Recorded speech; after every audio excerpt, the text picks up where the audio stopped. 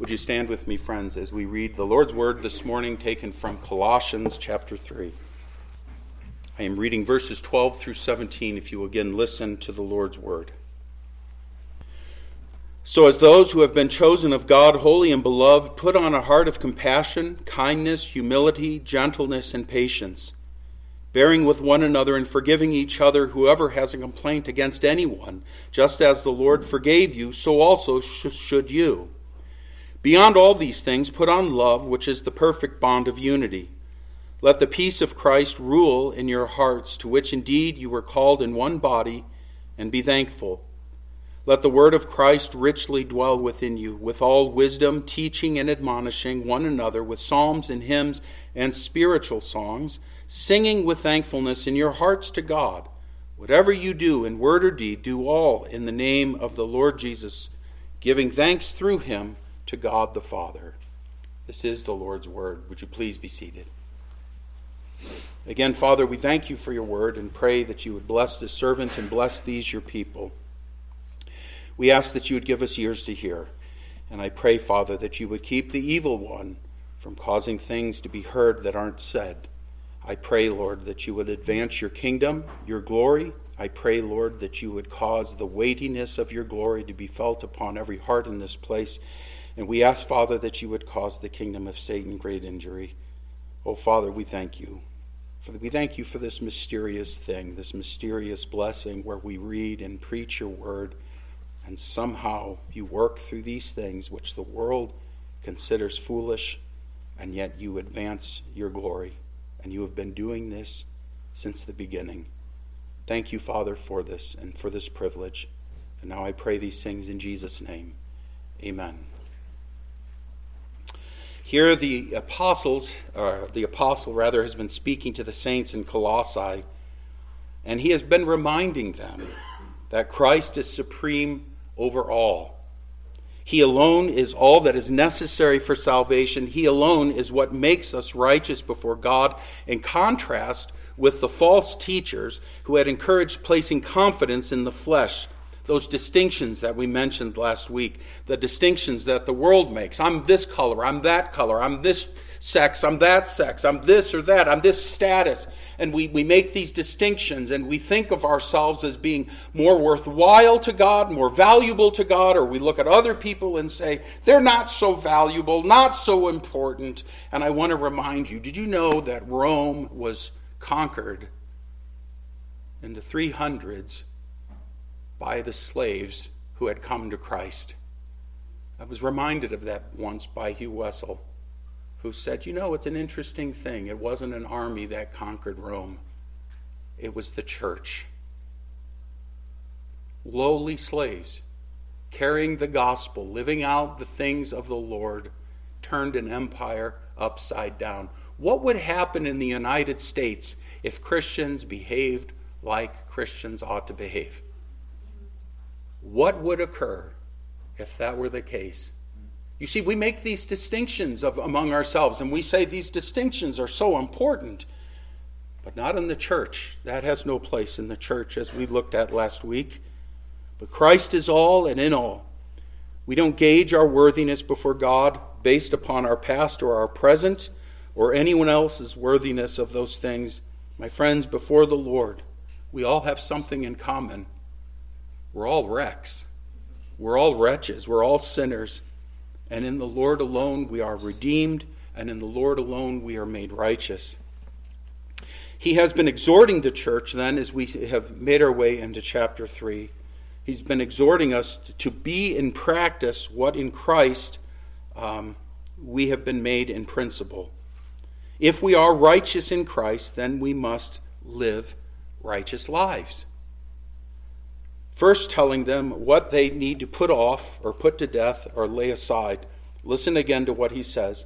Consider the members of your earthly body as dead to immorality, impurity, passion, evil desire, and greed, which amounts to idolatry. In verse 8, he says, put them all aside, anger, wrath, malice, slander, and abusive speech from your mouth. And then he goes on to say, do not lie to one another, since you laid aside the old self with its evil practices and have put on the new self who is being renewed. The idea, again, behind renewal is renovation Old things, sinful ways of thinking, sinful desires, destructive words, destructive practices, these things have no place in the body of Christ anymore. We've been renovated. We've put off the old. Now we have put on the new, that in Jesus Christ. Renovated, new things, new beliefs, understandings, new desires, things that build, things that are life-giving. This is what ought to characterize the church. So here, as we come to verses 12 and following, here he has told them what to put aside. Now he tells them what they ought to put on. What they are to put on. These are the behaviors you should have put off. These are now the characteristics, the attitudes, the virtues that we need to put on as the Lord's people. In light of who they are and what Christ has done for them, they were to put on the character, or as we sometimes say, the mindset of Jesus Christ. My friends, this is the Lord's instructions for us today. What is this new self that we are to put on? And I want to share with you that we're not going to get very far. There's so much here. It reminds me a little bit of some of my grandchildren when they find a rock. They're out walking, they find a rock and they pick it up, and then they find another rock and they pick that up. And before long, their arms are full of rocks and they see another rock that they want to pick up. That's the way it was moving through this text for me this week. I found a rock, and then I found another rock, and I found another rock, and I gotta end before 12:30. So I'm leaving some of the rocks until next week. But we're approaching this, and it's just a fantastic passage of Scripture. We need to understand, as he begins to tell us what we are to put on, we need to understand that what we are, that we are grounded in God's eternal decree, which has resulted in a change of status for us. It's a most wonderful thing. Listen to what he says. So as those who have been chosen of God, holy and beloved. Those who have been chosen of God, holy and beloved, understand that what I'm not doing and what I don't want to do and why I pray that, Lord, keep people from hearing things that I'm not saying is because my concern is that sometimes people may hear me say that you just need to stop being bad and just start being good. And that's how we summarize often. What was the sermon about? Oh, he told us to stop doing this and start doing that. He says stop being bad people and start being good people. Friends, that's not the gospel. That's not the gospel. Listen to what Jeremiah wrote in chapter 13. He says, "Can the Ethiopian change his skin or the leopard its spots? Neither can you do good who are accustomed to doing evil." I can tell you all day long to stop doing bad things and start doing good things, but unless there's a change in your heart, nothing is going to happen. That's where we short circuit things, and that's why in churches people are accused of legalism. Sometimes they are because they leave Jesus Christ out of this formula, and sometimes they don't leave Jesus Christ out of this formula, but because you're dead in your flesh, you don't have ears to hear what's actually being said. A dead man hears nothing. He hears nothing. You can go up to the cemetery and scream at the dirt. He hears nothing. There is no life in his bones. And so Paul, quoting from the Psalms, Psalm 14 and 53, he says in Romans 3, "As it is written, there is none righteous, not even one. There is none who understands. There is none who seeks for God. All have turned aside. Together they have become useless. There is none who does good. There is not even one." There's a spiritual condition. There is a spiritual condition. Paul here in Colossians, he's not writing to men and women who are spiritually dead. Understand, as he gives this instruction, understand to whom he is speaking. These people are spiritually alive. They have been made alive. They have been brought to life by the sovereign decree of Almighty God. As those, he says, who have been chosen of God, he is making a statement of fact here about these Christians. Indeed, my friends, he is making a statement of fact that is true of all Christians. It's the only time this word is used in this passage. I will show you in just a moment that this word is used frequently. They have been chosen of God. And I want to take a little time here with this. This is one of my first rocks. This is a word or a concept that is a difficult one to swallow for many people. And it is frightening to some. In fact, our own confession of faith says this is one of those doctrines you really need to handle with special care. Because it's a frightening doctrine. It's frightening. Because it makes God seem not quite safe or even untamable. It makes it seem as though God's doing something and I have no control of the matter. But really, it's a doctrine that becomes wonderfully sweet and assuring if we can sort through what the doctrine does and doesn't mean. For instance, oftentimes those who would preach concerning the predestination or the sovereignty of God or election, we look at these doctrines and you say, oh, these are the people who are the frozen chosen.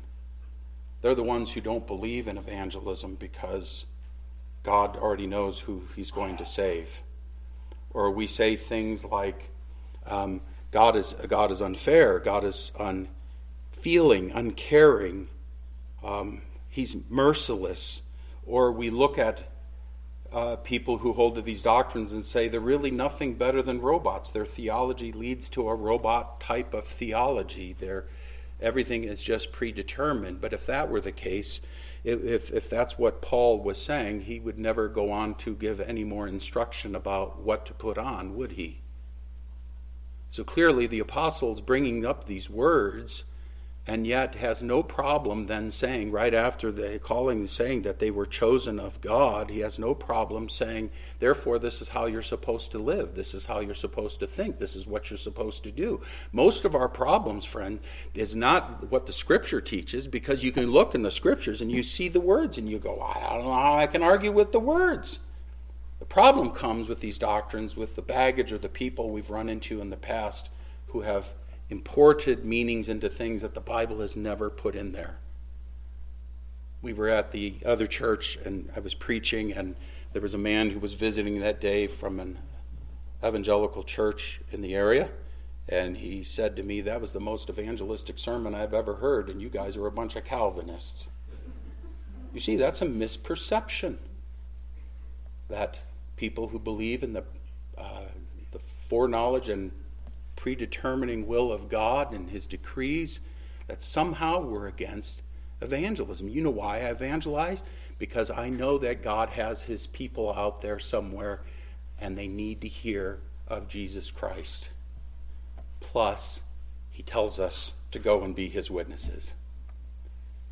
The doctrine can be very troubling, and I recognize that. I don't want it to be troubling. Because I think such great goodness and sweetness actually comes from a proper understanding of this doctrine. A great assurance comes to us because we serve a great God. And if there was one thing I could wish that you would come away from this church, I would want you to come away being astounded at the glory and wonder and majesty and power of our God, who when people stand in his presence, they want to fall down like dead men and women. Who when he came down on Mount Sinai, they said, Moses, you talk to us. Don't let us talk to him. It was so frightening a sight. He is not safe. He's not safe. Ask Job if he felt like God was safe. But he saw that God was good. That's where we need to land as believers. He's not predictable in the sense that he's going to make you comfortable or let you know where he's taking things. But you can count on him to be truthful, to fulfill his promise that he won't let you go in the whole process. That's good. This word chosen is an adjective, and it is used to describe the Christian. They are chosen of God. It's from the Greek eklektos, means to be picked out or elect. In the New Testament, it refers to those who have obtained salvation through Christ. And let me give you several verses, because while this word is only used here in Colossians 3:12, it's used in many other places in the New Testament. Let me give you several of these. In Matthew 22:14, Jesus closes out the parable of the marriage feast by saying, "For many are called, but few are chosen. Remember that there was a man in the wedding feast who had come to the wedding feast in his own clothing. And the master comes and says, 'What are you doing in here? You have no place in here. Cast him out.' And then Jesus gives these words, 'For many are called, but few are chosen.' The man was thinking he was good as he was. He was called, but he was not chosen." In John 13:18, we read this, "I do not speak of all of you." This is Jesus speaking. "I know the ones I have chosen, but it is that the scriptures may be fulfilled. He who eats my bread has lifted up his heel against me." Again, Jesus chose these disciples, and one of those disciples was Judas, who was called the son of perdition. It is a Hebrew idiom, which means one destined to perish. 1 Corinthians, if you turn with me, this is a little bit longer passage, 1 Corinthians 1. We read this in verse 26 to the end of the chapter. Paul writes, "For consider your calling, brethren, that there were not many wise according to the flesh, not many mighty, not many noble, but God has chosen the foolish things of the world to shame the wise. God has chosen the weak things of the world to shame the things which are strong, and the base things of the world, and the despised God has chosen the things that are not, so that he may nullify the things that are, so that no man may boast before God. But by his doing," listen to that, "but by his doing you are in Christ Jesus, who became to us," notice that, "by his doing you are in Christ, who became to us wisdom from God and righteousness and sanctification and redemption, so that just as it is written, let him who boasts boast in the Lord." At one point, you didn't recognize Jesus Christ. It doesn't change who Jesus Christ is. What has changed is not Christ, but your perception of him. Why is it that at one point, you didn't see Jesus Christ and you said, hogwash, mythological stories made up by people who need an opiate to help them through life's problems? We know a lady like this who just a year ago was mocking these things and now has bent the knee to Jesus Christ in sweet adoration. What changed? By his doing, you are in Christ Jesus. Paul writes in 2 Thessalonians 2:13, "But we should always give thanks to God for you, brethren, beloved by the Lord, because God has chosen you from the beginning for salvation through sanctification by the Spirit and faith in the truth. It was for this he called you through our gospel, that you may gain the glory of our Lord Jesus Christ." Again, it says here that God has chosen you from the beginning. Paul says this in Ephesians chapter 1, verse 4. He chose us in him before the foundation of the world, that we would be holy and blameless before him. And then listen to this triumphant verse from Revelation 17, verse 14. "These will wage war against the Lamb, and the Lamb will overcome them, because he is Lord of lords and King of kings, and those who are with him are," listen, you ready, listening? "The called and chosen and faithful." That with the Lord comes his host of people that he's chosen from before the foundation of the world, that he has called, and that who have persevered and are faithful now to the end. The believer has been chosen by the Lord not because he believed, but he believed because he was chosen. Paul says of these Colossians, "You have been chosen by God." If you would turn with me, and I've only given you a few light verses, turn with me to Romans chapter 9.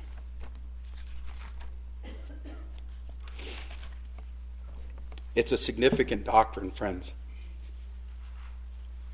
What a Savior, what a gift we have been given. Now listen to this. And I'm picking up in verse 14. Paul writes, "What shall we say then? There is no injustice with God, is there?" You see, this is the idea. This doesn't smell right. Reminds me of my being a student in college, and I made that comment. Doesn't God have to save everyone? I can't believe that came out of my mouth. And my teacher looked at me right in the eyeballs, and he said, "Who said God had to save anyone?" And I had a Job moment where I put my hand over my mouth, and all I could think was, who is this who darkens knowledge, or darkens wisdom without knowledge? And my view of God grew immense in like 20 seconds. What have I been thinking about this God? That he is somehow here to meet my needs. Rather, he is here to be worshipped and glorified and to be submitted to. What shall we say then? There is no injustice with God, is there? May it never be. For he says to Moses, "I will have mercy on whom I have mercy, and I will have compassion on whom I have compassion." So then it does not depend on the man who wills or the man who runs, but on God who has mercy. For the scripture says to Pharaoh, "For this very purpose I raised you up, to demonstrate my power in you, and that my name might be proclaimed throughout the whole earth." So then he has mercy on whom he desires, and he hardens whom he desires. You will say to me then, "Why does he still find fault? For who resists his will?" On the contrary, who are you, O man, who answers back to God? The thing molded will not say to the molder, "Why did you make me like this, will it?" Or does not the potter have a right over the clay to make from the same lump one vessel for honorable use and another for common use? What if God, although willing to demonstrate his wrath and to make his power known, endured with much patience vessels of wrath prepared for destruction, and he did so to make known the riches of his glory upon vessels of mercy, which he prepared beforehand for glory, even us, whom he also called, not from among Jews only, but also from among Gentiles. My friends, do you understand what a blessing? And the fact that the Lord doesn't save everyone, do you know what that says? That says that this grace that we have tasted of, that we are drinking, is the most amazing grace. And men are not owed it. They are not due to it is not due to them. It is a gift that God lovingly, freely bestows upon whomever he wants, whenever he wants. It is his sovereign right. And you sitting out here this morning who have tasted of the things of the Lord, who have looked upon the Lord Jesus in humble submission, do you know why you have done that? It was not because of your will. It was not because you ran. It was because of God who opened your eyes and said, "Come to me, my child, for I am taking pity on you. I am looking upon you in mercy, and I have given my Son to redeem you by his own blood." That's why you sit here this morning and are a believer. It is the gift of God. He has chosen them. He has chosen us. He has picked these individuals to show mercy, that they may know the riches of his mercy. And I could go on. I could mention Deuteronomy 7, 6 through 8, where Israel's chosen, not because they're the most, not because they're the greatest. They're because of nothing in them. He chose them simply because he wanted to. And how Peter takes those same verses and applies them to the Gentiles in 1 Peter 2, 8 through 10. Being chosen is a most wonderful thing. It is the most wonderful thing that Paul could say of these people. Their salvation is the result of a sovereign grace simply because the Lord wanted to bestow it upon his people. Your salvation is the result of God's sovereign grace. Paul writes in 1 Corinthians 12, "Therefore I make known to you that no one speaking by the Spirit of God says Jesus is accursed. And no one can say Jesus is Lord except by the Holy Spirit. Because they are chosen, they have believed the truth of the gospel. They have been justified, they have been adopted, and now the process has begun of being sanctified, of becoming what they are in Jesus Christ. My friends, their status has changed. They are now holy. Not in practice, but in principle. And he says this. He says, right here in verse 12, if I were in the right book, verse 12, so those who have been chosen of God, holy and beloved. And then he tells them to put on. They have not yet put on. They now need to put on. But what they are in Christ, they are considered holy, set apart from the world, set apart to God.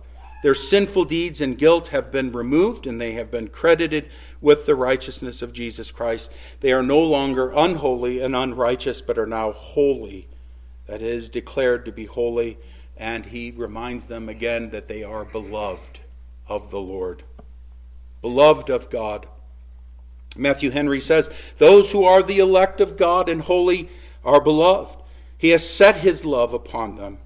This word in the Greek comes from similar to the root of agape, this other seeking, this other pouring of love. The Lord has set his love upon them and has given them his Son. Paul says in 1 Thessalonians 1:4, knowing, brethren, beloved by God, his choice of you. And in Ephesians 1:5, we are told that in love he predestined us to adoption as sons. So we have these wonderful things said about these saints, how being loved and chosen, they are holy. And this is what they are, and my friends, this is what you are. I have to give you one more verse. For those whom he foreknew, he also predestined to become conformed to the image of his Son, so that he would be the firstborn among many brethren. And these whom he predestined, he also called. And these whom he called, he also justified. And these whom he justified, he also glorified. William Perkins called that the golden chain.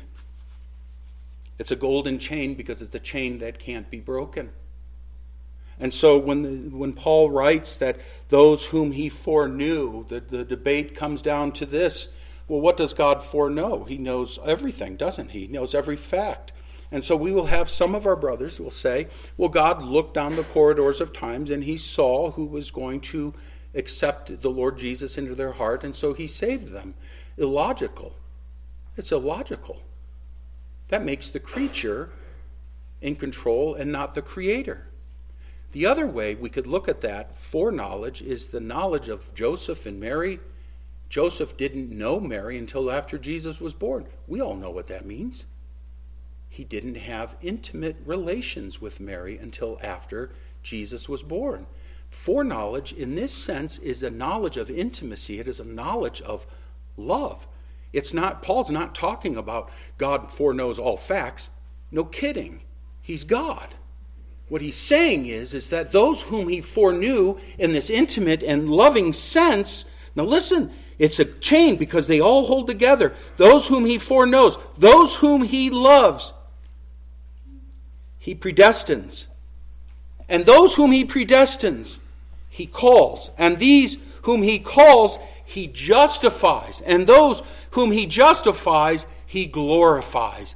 Which means this, that when God says, you're mine, and you're coming to me, you see, God is not a gentleman. That verse out of Revelation 3:20, behold, I stand at the door and knock, and I hope you're going to open the door, because I'd really like to save you, but I really have no more power than a vacuum cleaner salesman. That's not what the Scripture says. Our God is a warrior God. He sets about to conquer a people, and he conquers them, and he saves them by his own mercy and loving kindness. And Paul is saying that when he foreknows somebody, when he has set his love upon them, and Christ has redeemed them, my friends, you will safely be brought home. That's the gospel. you will be glorified. That chain will not be broken, because when our God decides to do something, he does it, and he does it flawlessly. Amen? Amen. That's good news. And I think I should stop. I've made you listen for 30 minutes. We will pick up with more rocks next week. But let me say, there is a right and appropriate and a loving response to such grace and such kindness. And you know what it is? It is to put on the mind of Jesus Christ. And that's why we do it. Like with our offerings and like everything we do, we are responding to the love of God for us. We are not meriting the love of God for us. We are responding to the love of God for us. If you'll bow with me, friends, we will pray. Again, Lord, we thank you for this day and thank you for your word, and pray, O Father, that you would help us with these doctrines, because they are huge. They are oftentimes intimidating, and yet we acknowledge, Father, what a sweet and wonderful doctrine it is. We don't stand up here, Lord, and confess that we are somehow deserving, more deserving than others, but we are deserving, just as deserving as others, to be sent to hell. It was because of your kindness that you have brought us to faith in Christ. And we thank you for this gift. We thank you, Lord, for your kindness. And we pray that we would respond to these things, to your love, with obedience. Now help us, we pray. As we continue to work through this passage, we ask, Father, that you would more and more create in us the mind of Christ, that we would look like the renovated selves we should in Jesus Christ, in whose name I pray. Amen.